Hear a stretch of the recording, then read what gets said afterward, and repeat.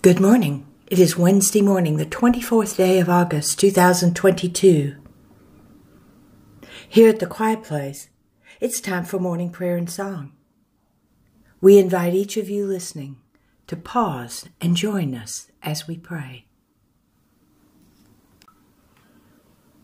Our morning prayers and songs are now complete, and we return to quiet, listening for the answer to this prayer. God, what is it you wish for us to know today? Held within the ashes of a fire which once glowed, you will find the embers, and the embers will reignite the flame, and it shall live again. The living flame.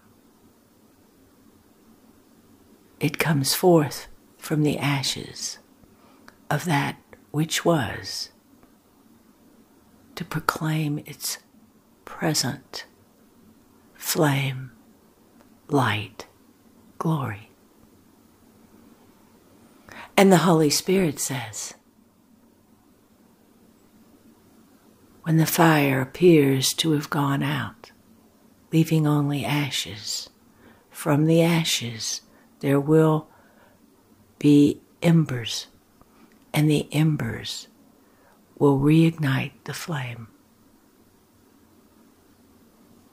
The flame lives within you.